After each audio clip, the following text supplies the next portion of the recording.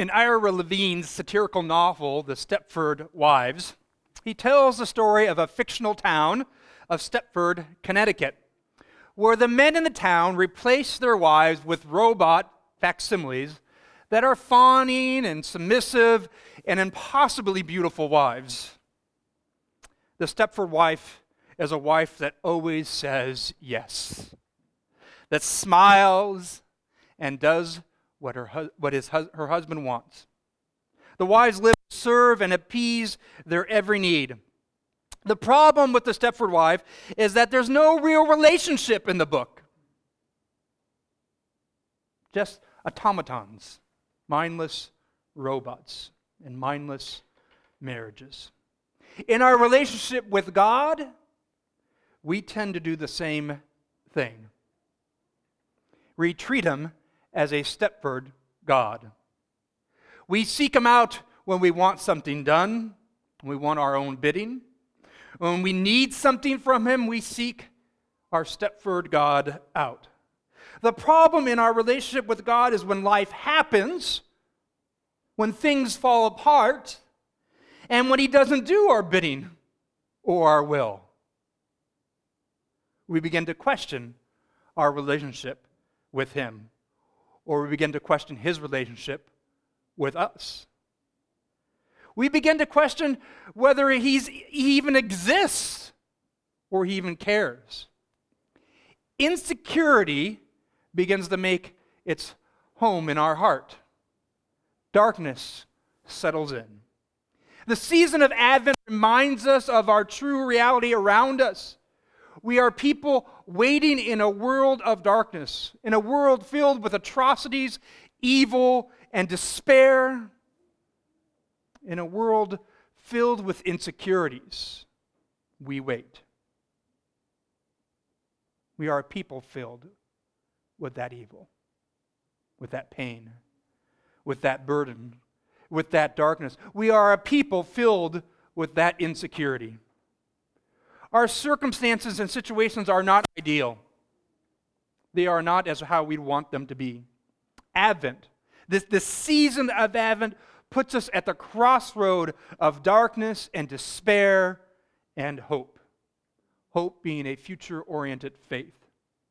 In our waiting, in our Advent, doubt comes easy, doesn't it? Despair seems to dominate. Insecurity is our way of life. And it's easy to forget our hope, or think hope is in opposition to our insecurity. Living in this Advent demands a real relationship with God.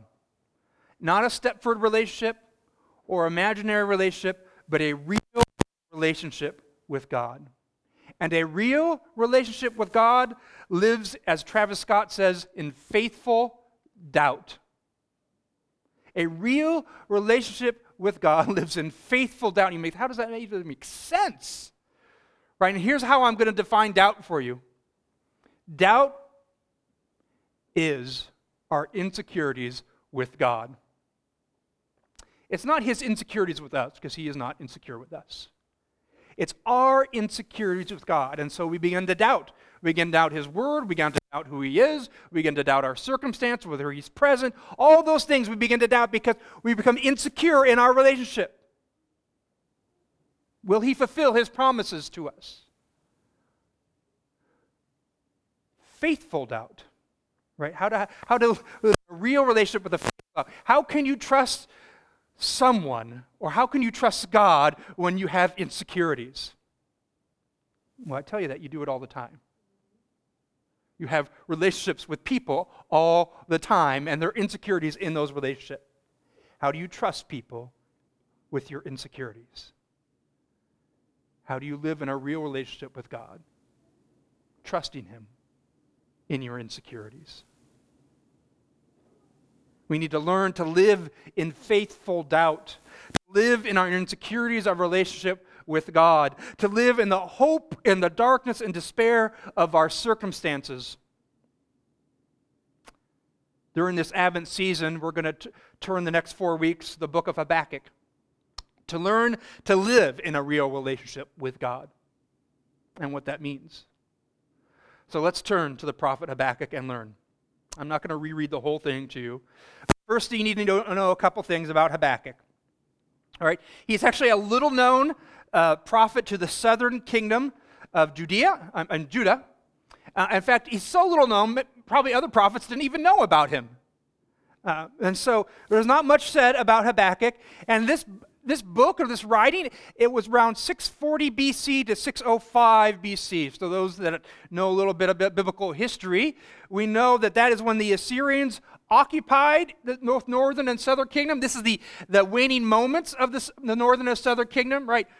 Babylon is coming in, and we heard it here. The Chaldeans are coming in. God promises them that they're going to come in, wipe out the Assyrians, and take control of the Israelites, both the northern and the southern kingdom.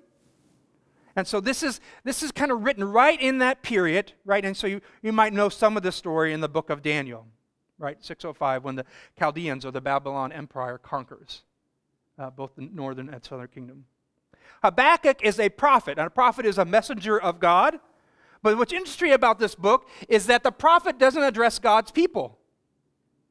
This book, most prophets, they get an oracle from God, they get a vision from God, they give a warning from God or a promise from God, and they address God's people. Habakkuk doesn't address God's people. Who does he address? He addresses God.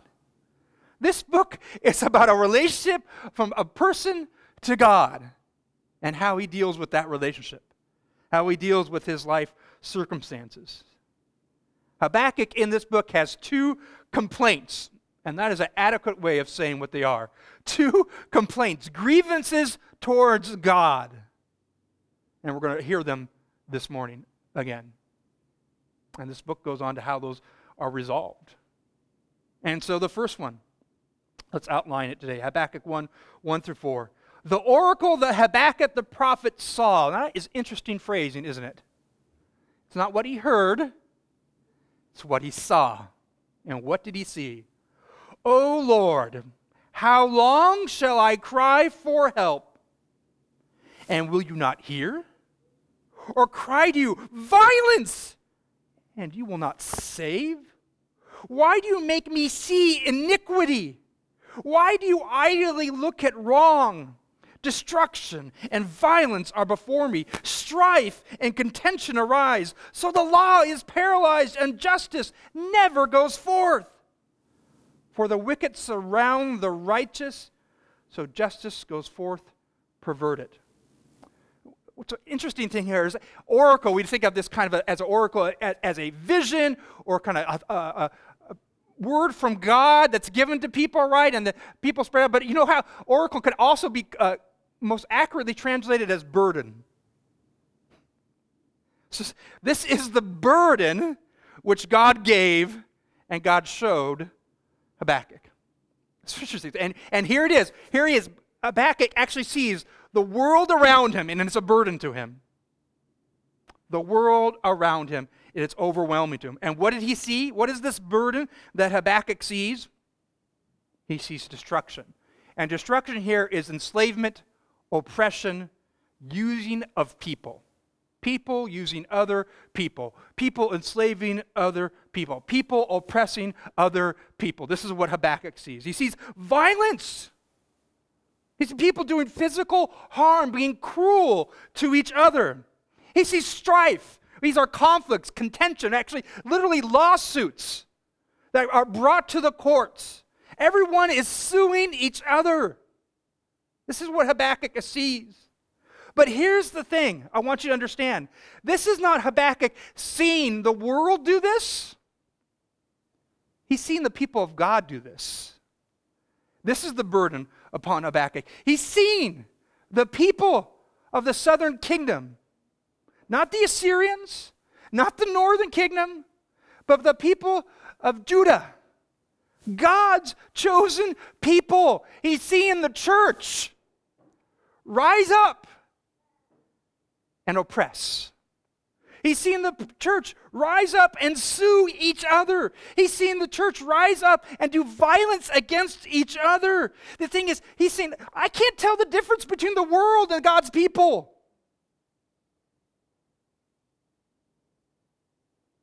In fact, I think they're acting worse. And in the midst of all this, the law is paralyzed. The law, God's word is paralyzed. Justice is paralyzed. The courts are perverted. Rich people win the day because they have the power. And they can oppress the poor people. The religious leaders are turning away from God's word, and they're turning to false prophets. We know this because we know the story throughout the rest of Scripture of what they do. And they're turning to false gods. They're turning to gods that speak to them what they want to hear. They're turning anywhere to hear what they want to hear for their own comfort.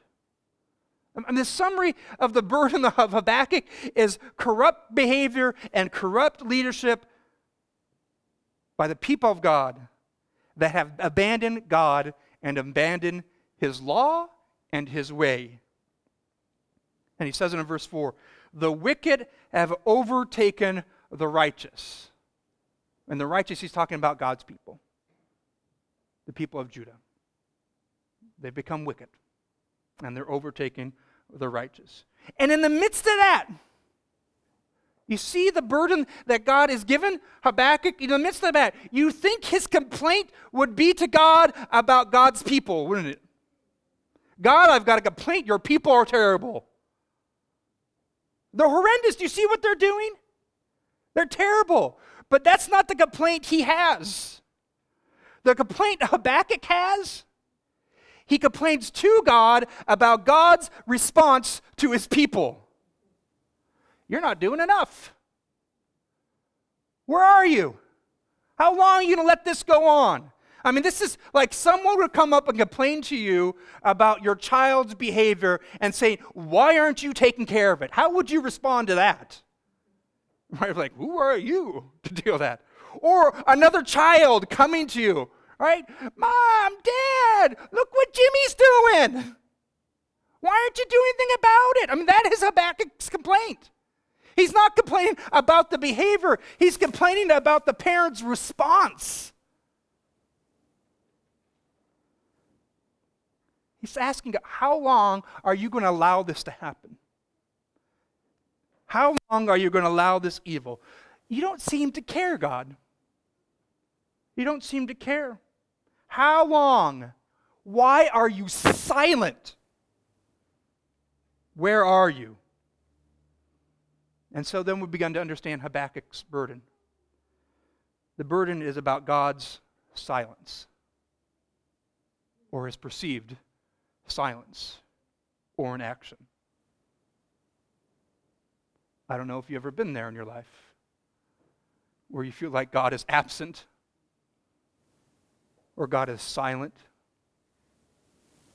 or God is not responding in the way you think he should respond.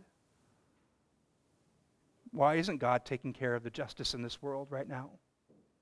Why does he allow these things to happen? Why does cancer even exist? Why do people have to hurt? Why is there suffering?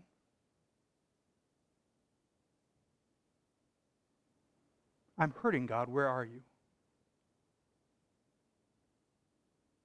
And then you hear God's answer. God answers Habakkuk. Habakkuk 1, 5 through 6. There's a long answer there in the rest of chapter 1. I'm not going to read it all, but here's the summary. He says, look among the nations and see. Wonder and be astounded. For I am doing a work in your days that you would not believe if told. For behold, I am raising up the Chaldeans, the Babylonians, that bitter and hasty nation, who march through the breadth of the earth to scenes dwelling not their own. And then it goes on to express how evil and terrible these Babylons are, these Chaldeans are. God says, I'm raising up these incredibly wicked people that have an incredible army that consume and wipe out. Man, you have no defenses against them. I'm doing a work. I'm raising them up. And God says, you can't even understand what I'm doing. And of course, we understand Isaiah 55:8. God says, my thoughts are not your thoughts. Neither are your ways or my ways, declares the Lord. And we read that verse and think, oh man, that brings us comfort. But then you read Habakkuk like, there's no comfort in that. I want to know. I want to know your ways. I want to know what you're doing right now.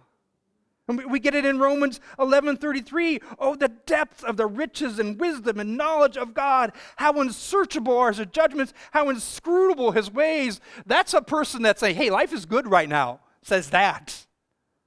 When life is terrible, you get a response like Habakkuk. Where are you, God? I need to know.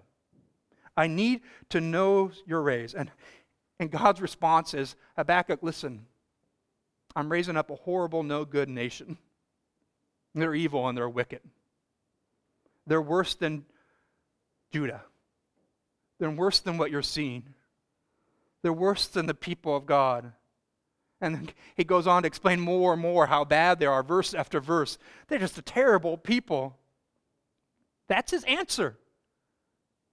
I'm raising up these wicked people to take care of these other wicked people. And they're more wicked than the first. And then Habakkuk, this is his second complaint, his second question, his second grievance to God. This is his response to God's response. He says, say what? What did you just say? Did you say you were going to send something worse than the first? I mean, it's not even comprehensible to him. How is this? Habakkuk 1:13, you who are purer eyes than to see evil and cannot look at wrong. That's, all right, he's got God right? Why do you idly look at traitors and remain silent when the wicked swallows up the man more righteous than he? Rachel said, why do you look at these Babylonians who are terrible people? And why do you allow them to harm God's people? Why would you allow that who are more righteous than they are? Even though, right, when you're comparing sins, righteousness doesn't really come into play here. Right? Just like, compare our sins. Like, let's just sit down and make a list of our sins and compare them, right? That doesn't end up well for anyone. But the point is that God makes it clear, yeah, they are worse. They are more violent. And that's my way. In this moment, this is my plan. Habakkuk thought the burden of God's silence was hard to carry. Now he has to deal with the burden of God's answer, which is even harder to carry. Because the answer is usually not what we expect. It's usually not what we desire. It's usually not our remedy. And then we have to deal with that. And we have to sit with that. Because when we go to God, we want a step for God. We want a God that confirms our biases. We want a God like, yes, you're right, let's do your plan. So, right, you're right on. You know exactly who I am and what I'm going to do. You know my thoughts and my ways. Since the election, right, and this is the election, there has been certain different media, alternative medias that have skyrocketed in their ratings and their numbers and their views. Do you know why they have skyrocketed?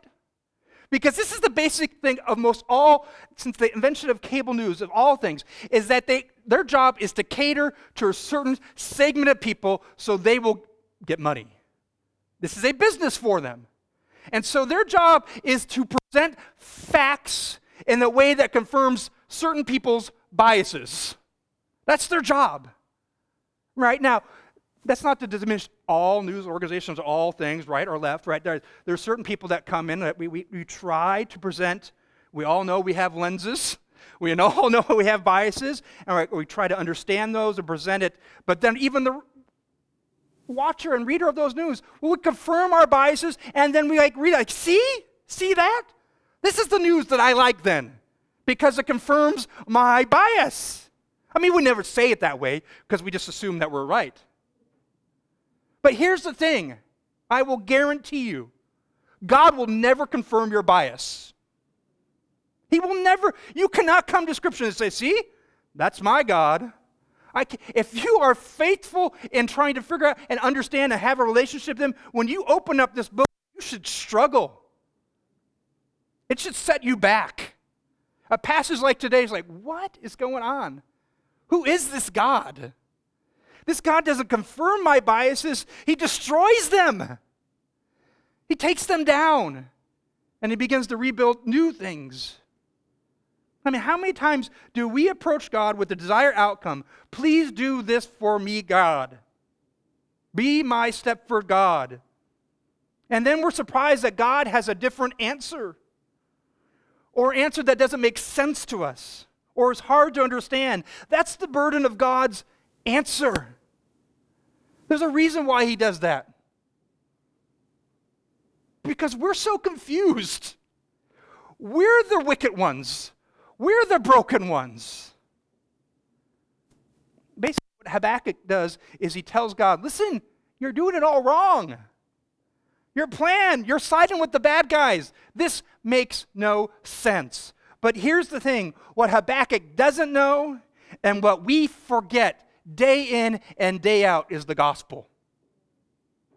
The gospel. The primary means in which how God operates. God uses our evil for His good. That's the gospel. God uses our evil for His good. That's Genesis 50:20, what He does with Joseph. Right? He said all the evil of his brothers, He uses it for their salvation. If they didn't sell Joseph into slavery, they would have never been saved from the famine. I mean, they don't know that. But this is what God does. He uses our evil for His good. This is the very beginning when God makes the promise to Abram. And He gives him that vision, and He makes a covenant with God. He makes a promise with Abraham, and He puts him to sleep, and He cuts the covenant, and he walks through, and not Abraham. And the symbol of that is when Abraham breaks it, or God breaks it, which he will not break, breaks his promise to Abraham, who pays the penalty? The only one that walks through, which is God. And so He sends a foolproof plan. And so when we break the promises with God, who pays the penalty? God. And so God declares His victory through death. And then we get this whole universe, this whole creation, which all of temporal life is created through death. Dead things die, and new life begins. It is the cruciform existence of the universe. This is how, it's now nature. A log falls, new logs begin, the nutrients go in. We are all stardust. Right? We are all, in the universe, it explodes. Now, it's not simply God does more than that, right? But I'm just saying that on a physical level, right? We're just spread out in the universe. We are an explosion of stars that are spread out in material. Now, God breathes life into us. It's all in God's control, right? Don't mistake me for that. But this is the cruciform. And so in the center of all of this is the good news that Christ dies on the cross to give eternal life. Because this is what He does. He takes our evil, which we put Him on the cross, which He embodies on the cross, our sin. He takes the penalty for, and then it's our sin that nails Him to the cross. And He uses that to secure our victory. This is God's plan. That would never be our plan. And this is how He operates. Time in and time again, using our evil for His good. It's not that He's condoning evil. Don't mistake that. It's that there's nothing but evil. And so He'll use that evil. He sets up a plan in which He'll use that evil for His good. It's a foolproof plan if you look at it from logical stance, you look from hindsight. The cross. And here's the point of all this book, right? In which this burden, the burden of Habakkuk's hearing God's silence and then living with God's answer. The point and application of this book, it's a model of a relationship with God. If you want to understand Habakkuk, if you want to understand what he's trying to tell us here, I mean, we heard the gospel, but like, how are we supposed to interact with God? We're supposed to interact like Habakkuk does. It is a model of how we are to interact with God. Habakkuk teaches us God wants a real relationship with us. He's not a Stepford God, but he is a real, active, all-knowing, all-powerful God. Habakkuk does not reject, God does not reject or get angry with Habakkuk. He handles all of Habakkuk's complaints. Sometimes he delays in answering, and sometimes he gives the answer. God knows both are a burden to us, and that we struggle with both. He engages Habakkuk in his doubt. He engages Habakkuk in his frustration and his complaints. And did you notice Habakkuk doesn't hide those from God? He brings them to God. Look, I'm really struggling with you, God. And this is what I'm struggling with you about. Not the people, right? I'm struggling with them too, but listen, I'm struggling with you and your response and your plan, your silence, and now your answer. I don't like it. Habakkuk doesn't grumble underneath his breath to God. He doesn't ignore God. He doesn't stop coming to church. He doesn't stop having a relationship with God. In his doubt and his despair, what does he do? He takes that to God. Listen, I have doubt. I have insecurities. I'm troubled greatly. I bring them to you, God. And then I love this. He says, I'll stand at the watchpost and wait for your response. God doesn't dismiss Habakkuk for that. He engages him. This is the relationship he wants. Our relationship with God does not reside in Candyland. It resides in this world which is broken. Habakkuk even addresses God in this book as with his covenant name, not far off. He says, Lord, which is the word Yahweh, like this personal name. I have a relationship with you and I need to talk to you. I got things to say. And then he also challenges God.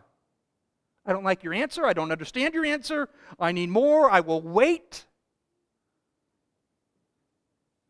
I will stand in my watch post. Basically, what Habakkuk is teaching us, he's teaching us to lament. He's teaching us to lament, to pray a prayer of lament to God. And if you want to hear this book correctly, this is a loud cry. This is just not like a formal complaint, legal matter I need to address God. Like, this is a plea from the heart, crying out to God, telling God honest, emotional, painful assessment of his circumstances, of the evil and despair around him. And then asking God, where are you? Where are you? I don't see you, and this is troubling to me.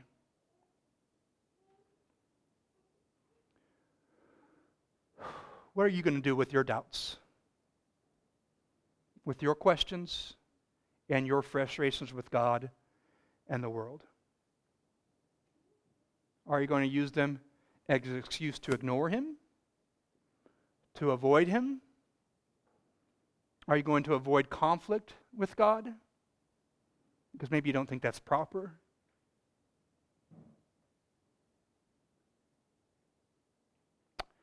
Or you're going to live in this candy cane relationship with God where, hey, I'm a faithful follower of God, and no matter what happens, I'll be with him. I mean, that's just not honest. That's just not honest to our circumstances and to our situations. What's honest is like, man, I'm going to struggle with you, God. And the more and more I learn about you, and the more and more life happens, I'm going to struggle and we're going to wrestle.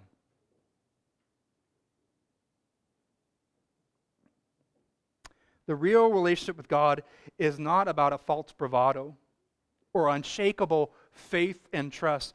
Real faith doesn't live in that place. A real relationship with God recognizes our own insecurity, our own doubt with God. A real relationship with God from broken and hurt people like us comes in the form of insecurity in our relationship to God. I mean, this is our relationship with all people. All people, there's insecurity. And one of the main problems we have in the world today is that we don't know how to deal with that insecurity in ourselves, and we don't know how to deal with conflict with people. We think if there's conflict, there's a disagreement, that person either hates me or I have to hate them, and I can't be in a relationship with them. That is an absurd way to live. It's not how Habakkuk and God live together. It's not how God lives with us. Imagine them like listen, God, in God's perspective, like, these people are crazy. They're evil. They do evil things against me. Well, I got to hate them. I must be against them. That's the opposite. He loves us. Why we're his enemies? And he still works in a relationship with us. He pursues us. He learns to live in that conflict. He's okay with that conflict because he grows in his security of himself. Like, he's not insecure with us. And that's how we deal with it, right? The key to one of our relationships is to make our insecurity smaller and smaller, right? And that's hard, and time helps. Reconciliation helps. Forgiveness helps. All those things help. And that's our relationship with God. We have these insecurities with him. And hopefully time in and time out, where with God those insecurities shrink, but they'll always be there. Be in conflict, it's okay. It's okay to be in conflict with people. There's a proper way to act, right? There's certainly the fruits of the Spirit we need to live in. And it's okay to be in conflict and struggle with God. God can handle it. He can handle your sin. He can handle your conflict. We get insecure when we feel God is silent. It's a burden to us. And then we get insecure when we hear God's answer. But then the mustard seed of faith comes out of that insecurity. The step of faith is not understanding all of what God is doing or not doing, but the step of faith is coming to him in the midst of that. In the midst of that conflict and that struggle and that pain, being in a relationship with him. Relationship conflicts come from insecurity and they're resolved by promises. I know that might not make sense. Right? Conflicts come from insecurity. They are resolved by promises. Our conflicts and insecurities with God, right? It's from our insecurities. They are resolved by his promises, not our promises. His everlasting promises to us that are freely given to us. Now apply that to your relationships. Your conflicts in your marriage or any other relationship are a result of your insecurities, not the other person's. They have their own insecurities, right? But the conflicts are from your insecurities. They're resolved by promises that you make. I promise to love you. I promise no matter what you believe, what you think, how you act, I will love you. I will care for you. I will be there. Lamenting to God about the world, lamenting to God about our perception of his lack of involvement, lamenting to God about violence. How long, Lord? Lamenting to God about all the injustices of this world. And listen, we can't see all those injustices. We just see a glimpse of them. Because if we saw actually all the injustices of the world, it would overwhelm us. It would break us. But we ought to lament for the ones that we do see. We should lament about the distortion of truth in this world. We should lament about the brokenness and the politicization of the church in this world.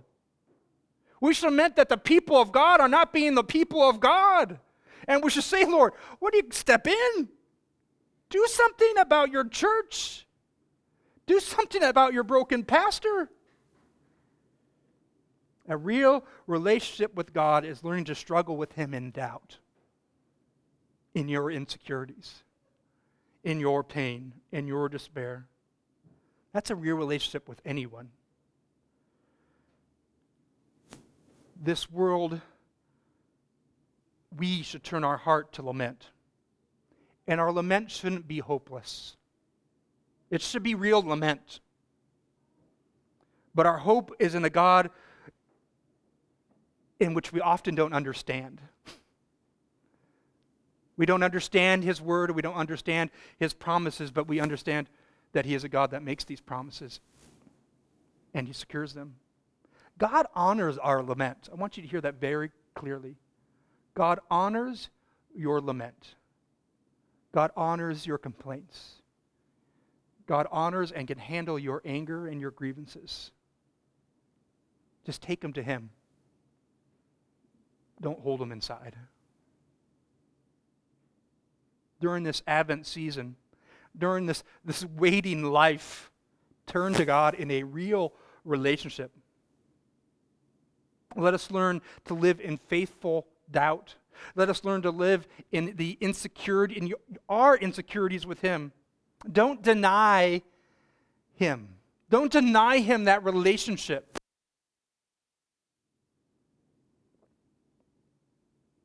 Tell Him. Cry out to Him. Cry out together as God's people.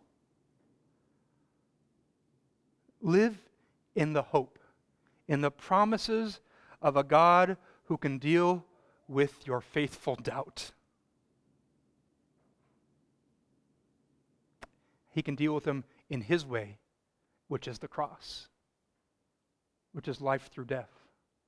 Let's stop treating God like our Stepford wife, there to do our bidding and our will, and let us realize that we are God's bride. Although no, not a Stepford bride. We're not automatons. He is transforming us. We are not transforming Him. He is transforming us. Just as He transformed Judah, His people, through the Babylonian captivity, in which Habakkuk says, why? Why would you do that? That's terrible. So is God transforming you through the darkness of this world and the darkness of Advent and our insecurities with Him. God is transforming you in the midst of all this. Bring it to Him. Bring it to Him. Be with Him. Turn to Him with all your heart. The faithful turn to God with lament, even in our doubt, even in our insecurities. Be real with God. Don't live in a Stepford relationship with Him. Live in a real relationship with God, recognizing all of your insecurities. Let us pray. Gracious Father, I wonder about this world so much. I wonder about my brokenness, and I wonder about the hurt and harm you bring in this world, or you have in this world, and I just don't know why. I don't know why there is not a response, or I don't know why your plan is this way, and I don't know why you allow things to happen the way they happen, Lord. But I know you have a plan, and you've made promises, and I know you're good. Lord, help me to understand my insecurities with you. Help me on my insecurities with you in this world, in our relationship, Lord. Help me to understand your love. Help me to live in the burden of your silence at times and live in the burden of your answer. And let me never flee from you. Let us never flee from you, Lord. Help us to be in a real relationship with you, trusting that you can deal with us because you have. We pray this in Jesus' name, and all God's people said, amen.